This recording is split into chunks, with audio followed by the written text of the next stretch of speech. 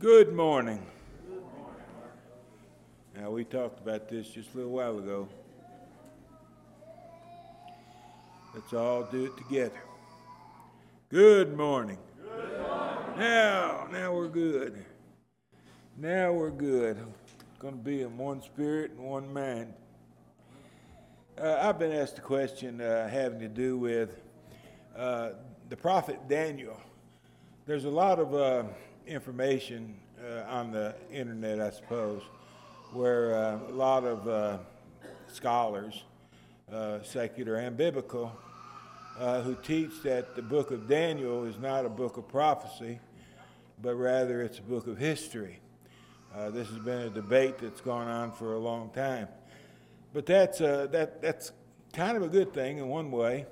The reason why they don't believe the book of Daniel is a prophecy is because of the book's accuracy. It's got so many prophecies in the book of Daniel, and it looks like a book of history, to be honest with you.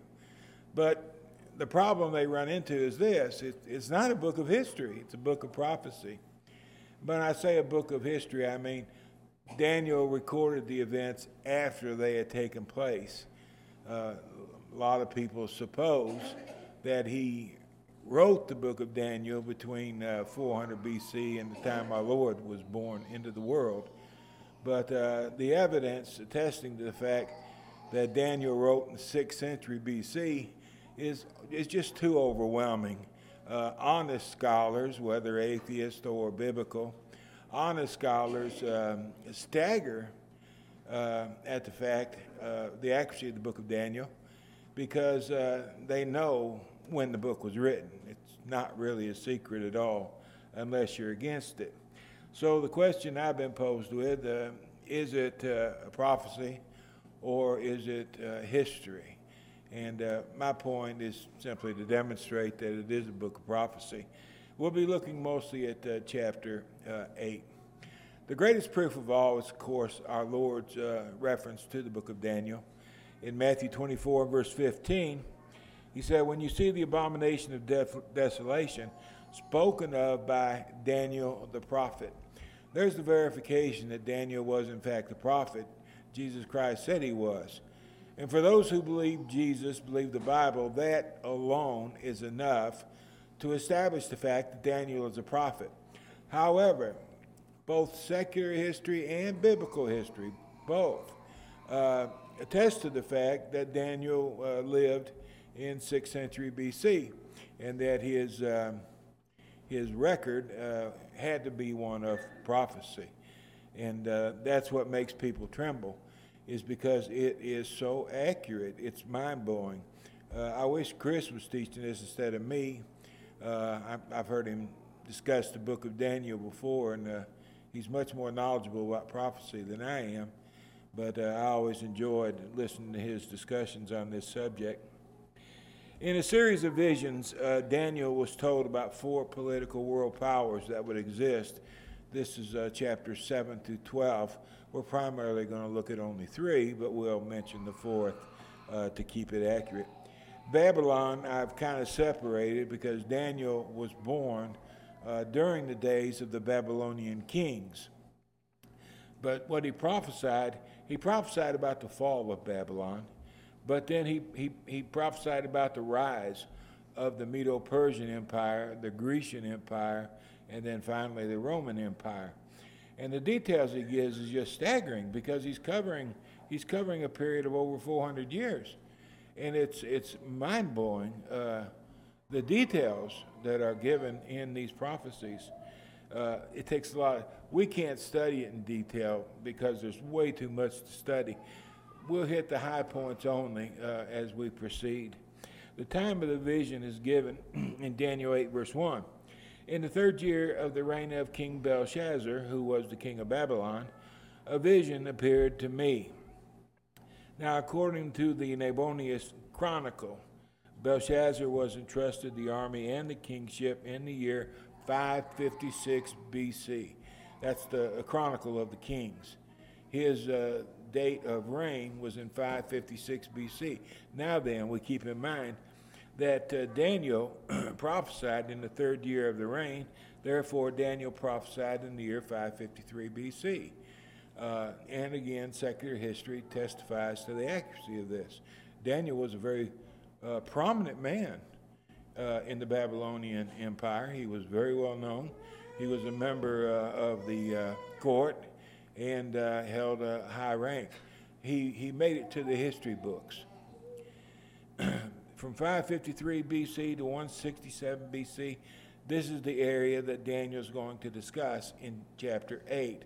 However, he goes over chapter 8.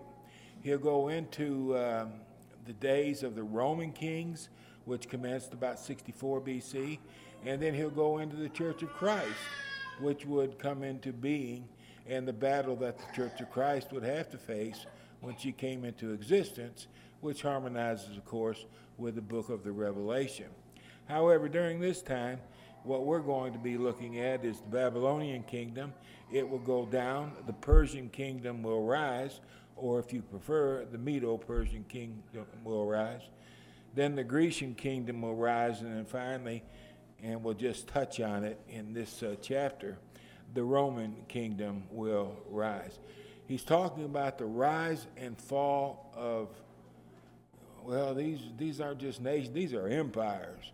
I mean, you're talking about most of the civilized world that was under the power of these people. He's predicting things that just too incredible to believe. Nevertheless, these things did come to pass.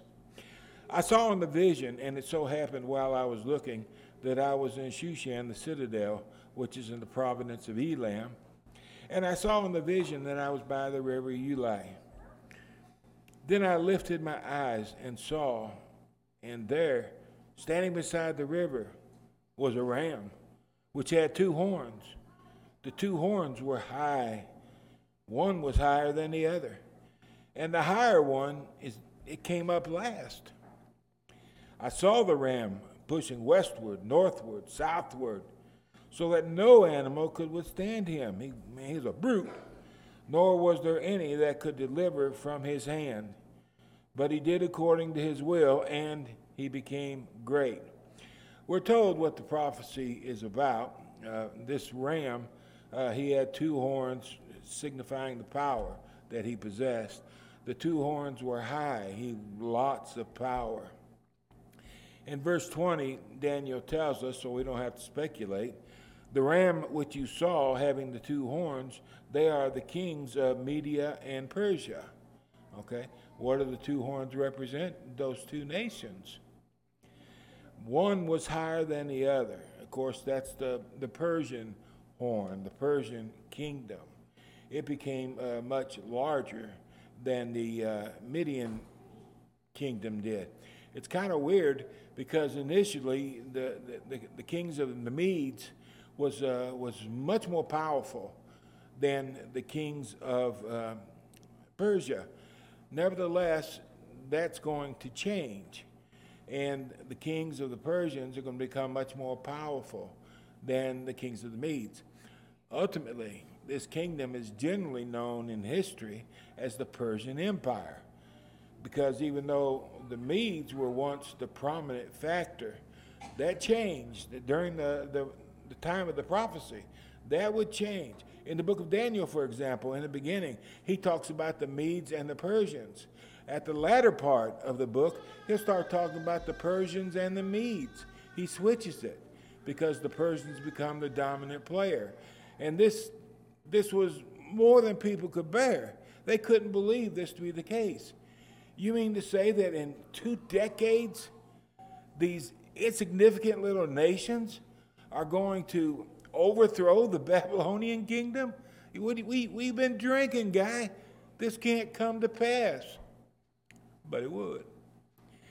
The higher one came up last. The Median kingdom was the most prominent, as I said, but the higher one ultimately surpassed it, being the dominant player.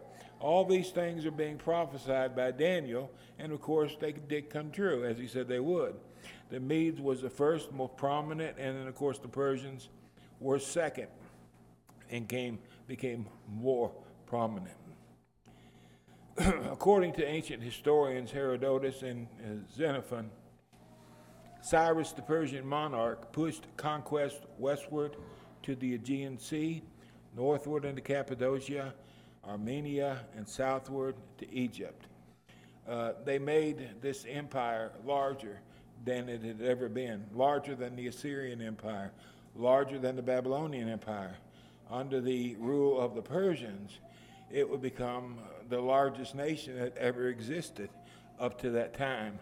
The Ram, the kingdom of the Persians, was pushing westward, northward, southward, so that no animal could withstand him. He just bowled them over, nor was there any that could deliver me from his hand. But he did according to his will, and he became great. The Persian Empire eventually extended from Ethiopia to India, controlling over 127 provinces. This empire was huge. It became very, very prominent. In Isaiah chapter 45, and this is very interesting to me, some 300 years, over 300 years before Daniel was born, Isaiah, the prophet, spoke of these days. And thus says the Lord to his anointed, to Cyrus, who will become the king of the Medo-Persian Empire. He mentions him by name. Now remember, it's over 300 years before he's born, before Daniel's born. He's speaking about Cyrus, whose right hand I have held. This is why the Persians became so powerful, no doubt. God is guiding the Persians. He's holding them by the hand. He's leading them along the way like an adult would lead a child. He's guiding by the hand, and he's leading them as he goes forth. He said, I'll give you the power to subdue nations before him, to loose the armor of kings, to open before him the double doors, so that the gates will not be shut. I will go before you, Cyrus, and make the crooked places straight. I will break in pieces the gates of bronze and cut the bars of iron. I will give you, Cyrus, the treasures of darkness and hidden riches of secret places. Why? That you, Cyrus, that you may know that I, the Lord, who call you by your name some 300 years before you were even born, I am the God of Israel. For Jacob, my servant's sake, I am doing this. For Israel, my elect, I have even called you by your name. I have named you, though you have not known me. I am Jehovah, and there is no other. There is no God besides me. I will gird you, though you have not even known me. All these things would be done for Cyrus by the Lord God. Cyrus was given this information when he came to power. And he was so impressed with the fact that the God of Israel spoke of him over 300 years before he was even born, that he gave Israel special consideration. He did a lot for Israel. He gave them money, he gave them strength, he gave them power. He sent them home from a Babylonian captivity. He helped them rebuild their city, rebuild their temple, all because he knew that they were the people of God. And he did everything in his power to help them.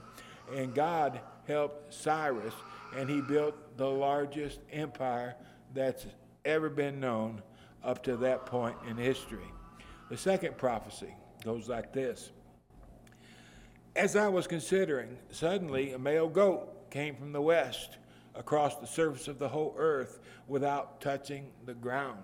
Who is this male goat? Well, we go back to verse 21 again. The male goat is the kingdom of Greece. We don't have to wonder anymore. We know who this is. He went across the surface of the whole earth. He's going to occupy more land, more territory than the Persians did. And he did this without touching the ground. I think the point would be that he moved so fast in conquering the earth. He moved so fast in his process that it looked as though his feet never touched the ground. He is moving, and he's moving quickly. And then he says the goat had a notable horn between his eyes. There was you couldn't miss. It was a big horn that came out of his head from between his eyes. Well, there's got to be some significance to the horn. We go back to verse 21 again, the latter part of it. The large horn that is between its eyes is the first king. Well, we know that the first king was Alexander the Great, according to 1 Maccabees chapter 1, verse 1. Now, the book of Maccabees, let me explain this very quickly. This is a part of the Apocrypha. These are books that men used to claim were inspired of God.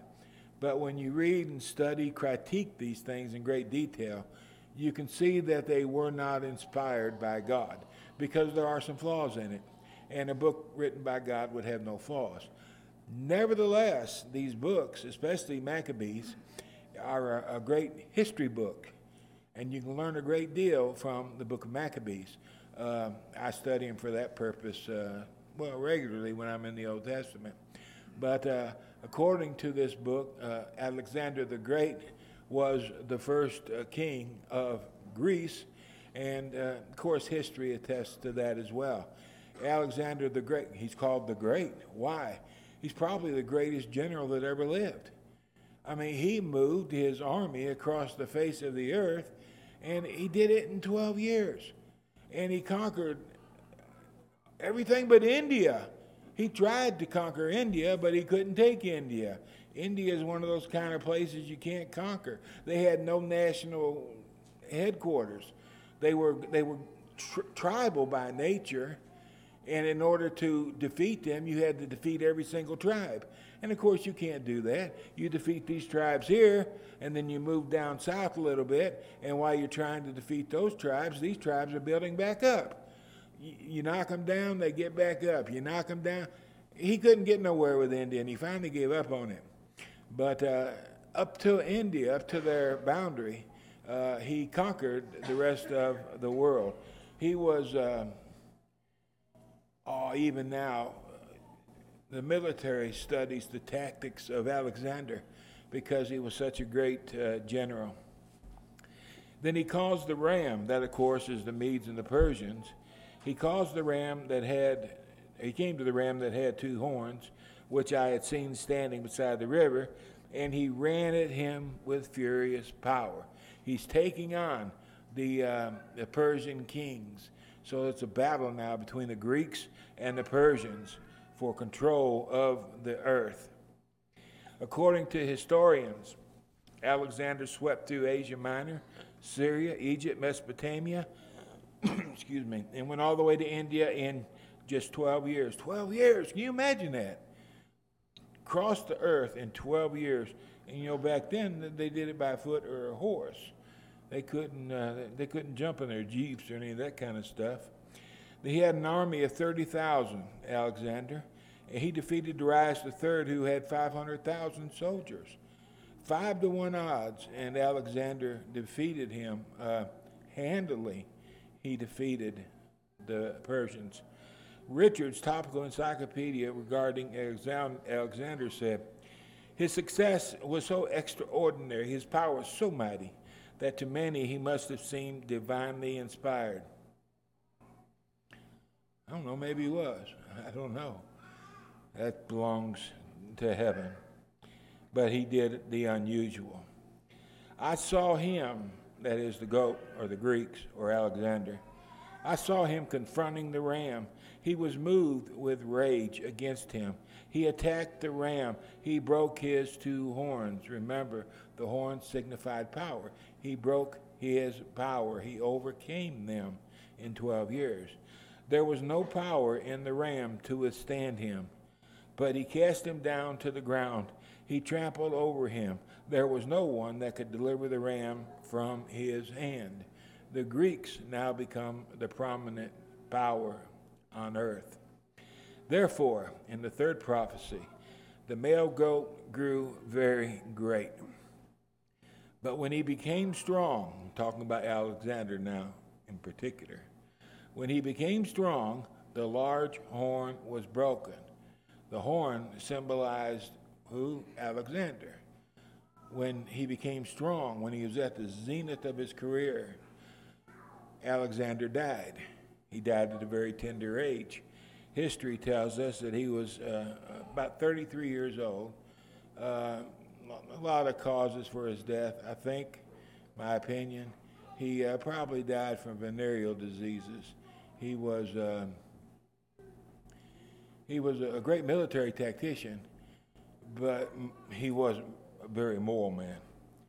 At the age of 33, he died, and when he did, in place of him, these four notable ones came up toward the four winds of heaven. There was one big horn who died and now is being replaced by four. These four are Alexander's four sons. They weren't appointed to be kings, they were appointed as military leaders, but they took upon themselves the title of king after they received the power. Cassander controlled Macedonia, Ptolemy was over Egypt, Lysimachus dominated Asia Minor, and Seleucus ruled Syria. These are the four sons of Alexander.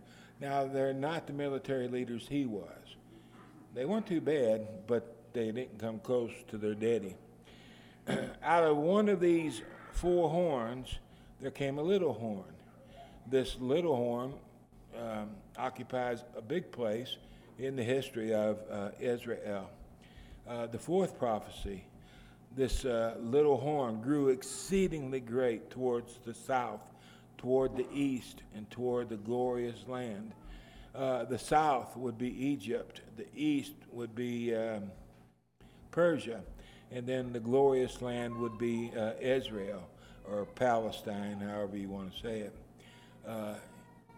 This leader, who we know to be Antiochus Epiphanes, he was over these three areas or territories, and he hated the Jews.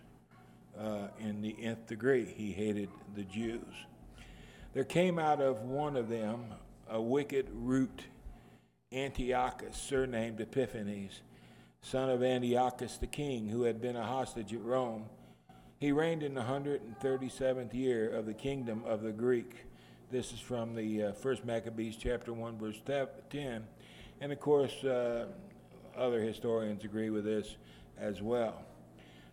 Antiochus became the most notable of all. He wasn't a son of Alexander. As a matter of fact, he wasn't even a descendant of Alexander.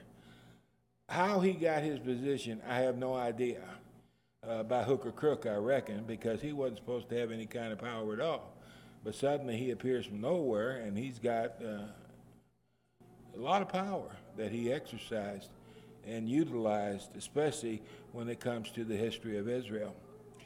It grew up, this horn, Antiochus, it grew up to the host of heaven. Host of heaven, what's that a reference to? The host of heaven. You got the host, the moon, the stars, the sun. The host of heaven belongs to whom? It belongs to the God of heaven. He grew up to the host of heaven, and then he cast the host of heaven down.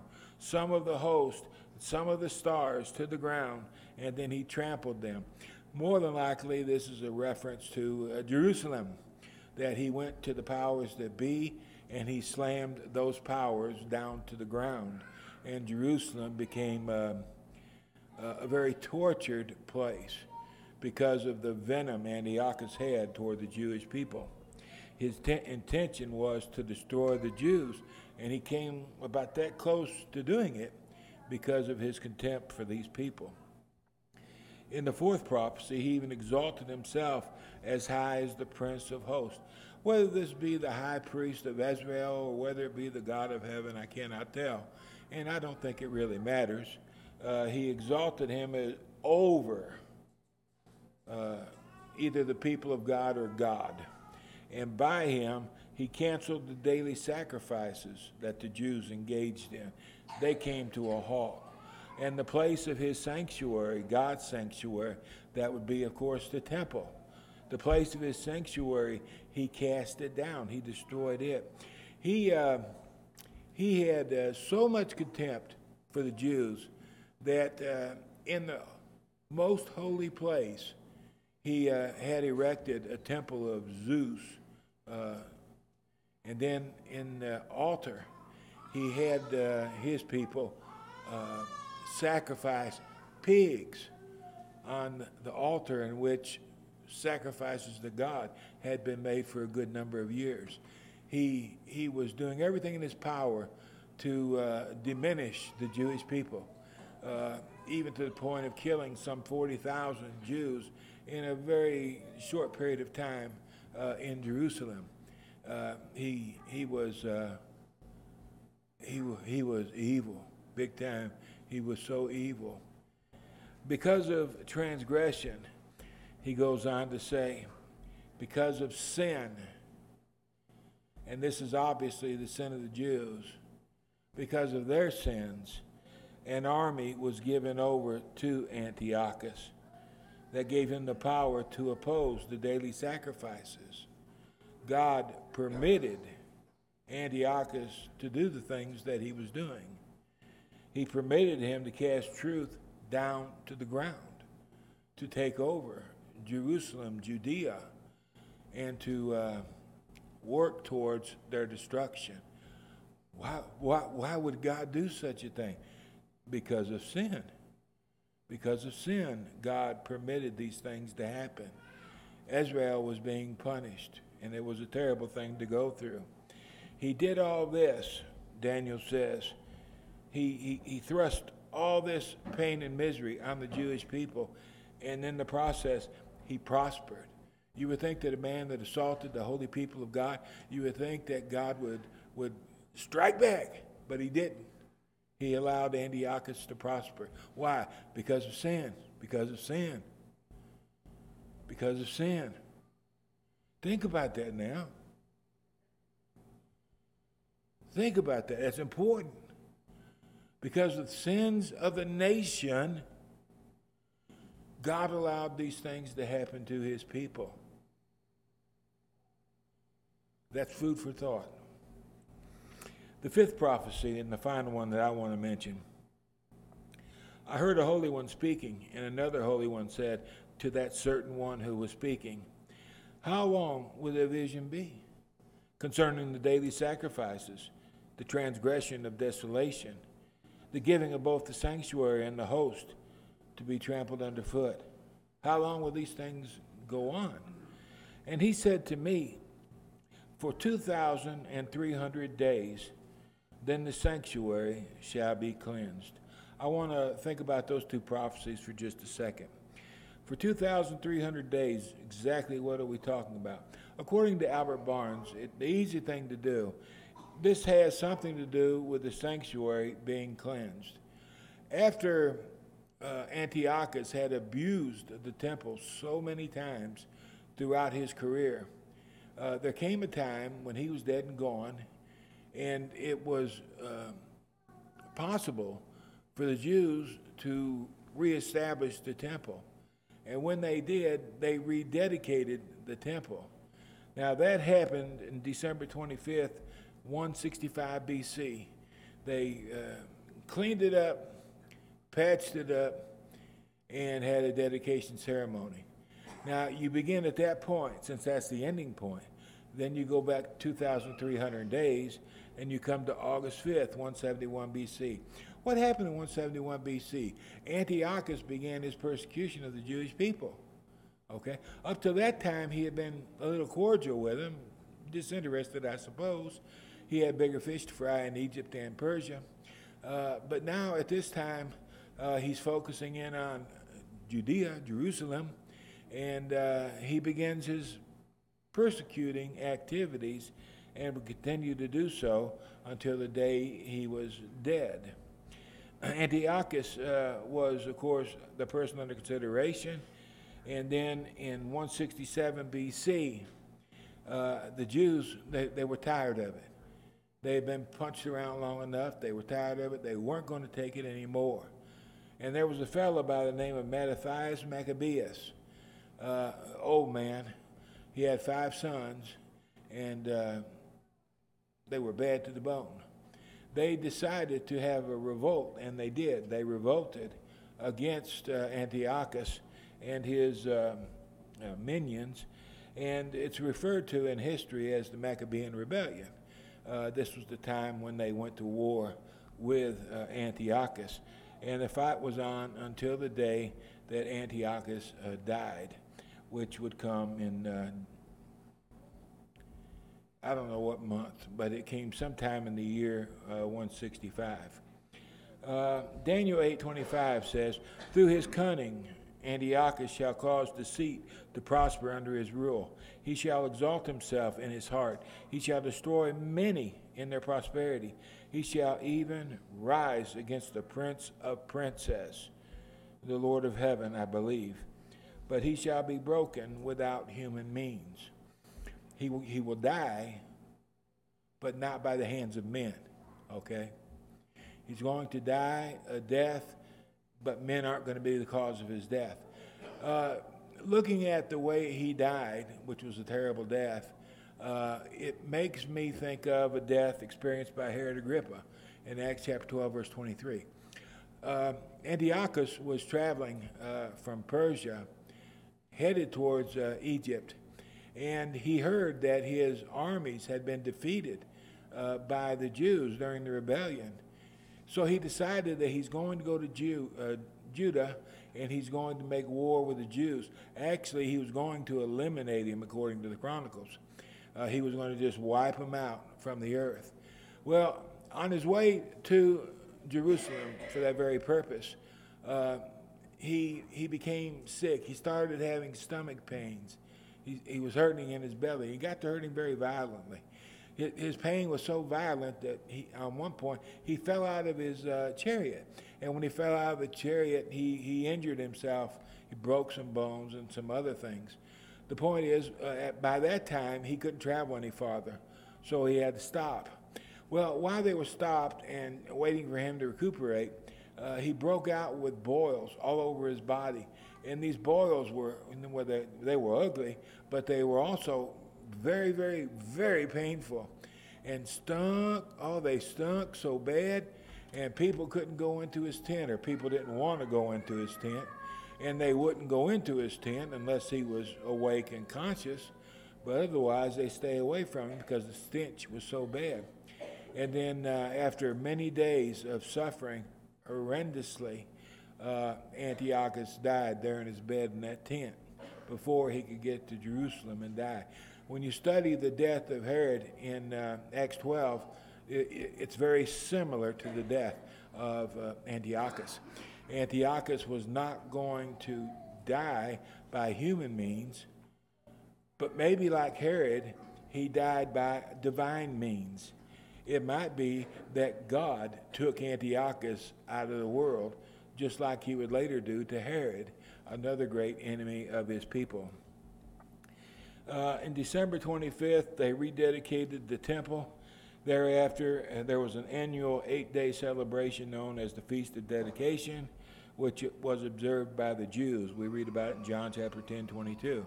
You don't read a whole lot about the Feast of Dedication, but this is when that practice commenced. It was after they had taken the temple back and gotten rid of Antiochus. Now, the prophecies, they're marvelous. They're absolutely marvelous. There's so many more prophecies in this chapter. It'll blow your mind if we go through and study them all. It's a great thing to look at prophecy. It's so amazing how they can predict what's going to happen so far into the future, and they hit it right on the top of the nail. Point after point after point after point comes to pass. And the Old Testament is full of these kinds of prophecies. The entire book of Daniel is full of these prophecies, not just of this particular event, but other events as well. And it's a magnificent thing. But I want you to think for just a moment about what the Lord said in Isaiah 45 to Cyrus, who would be ultimately one day the king of Persia. He said, "I will give you the treasures of darkness. I will give you hidden riches of secret places." Why would he do all this for Cyrus? "That you may know that I, the Lord, who call you by your name, am the God of Israel. And for Jacob, my servant's sake, and Israel, my elect, I have even called you by your name. I have named you, though you have not known me." Why do the prophecies exist? So that we can know that God is the God of heaven. we can know that God exists. There's no way that Daniel, a mere man, could have predicted the things he predicted. That's why so many people can't stand the book of Daniel, because his prophecies are too perfect. That's why they call it a history book. He wrote this book after the fact, not before. And it's very disturbing to a lot of people who claim to be educated people who claim to be very knowledgeable. But they've seen the truth, they've seen the evidence, and they don't like the conclusion. And therefore, they try to write it off by saying it's a matter of history. No, it's not. And they know it's not.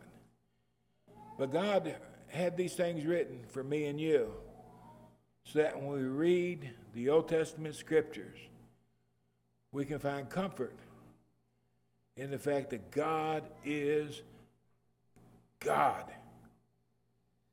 And we belong to our Father who is in heaven. And in that we can find all the comfort we need. Whatever happens in this world means nothing, because ultimately the best is yet to come. Regardless of what happens between Russia, the United States, between China and the United States, between Iran and the United States, regardless of what happens, ultimately the best is yet to come. We can't lose, because we've already won. Because God is our Father, and we know that God is who He claims to be, because we've seen the evidence for ourselves. That's the value of prophecy, my friend. God wants us to trust Him. If you are not a Christian, God gave you life so that you would choose Him to be your Father of your own volition. He gave us the ability to have our sins erased, that we could start all over again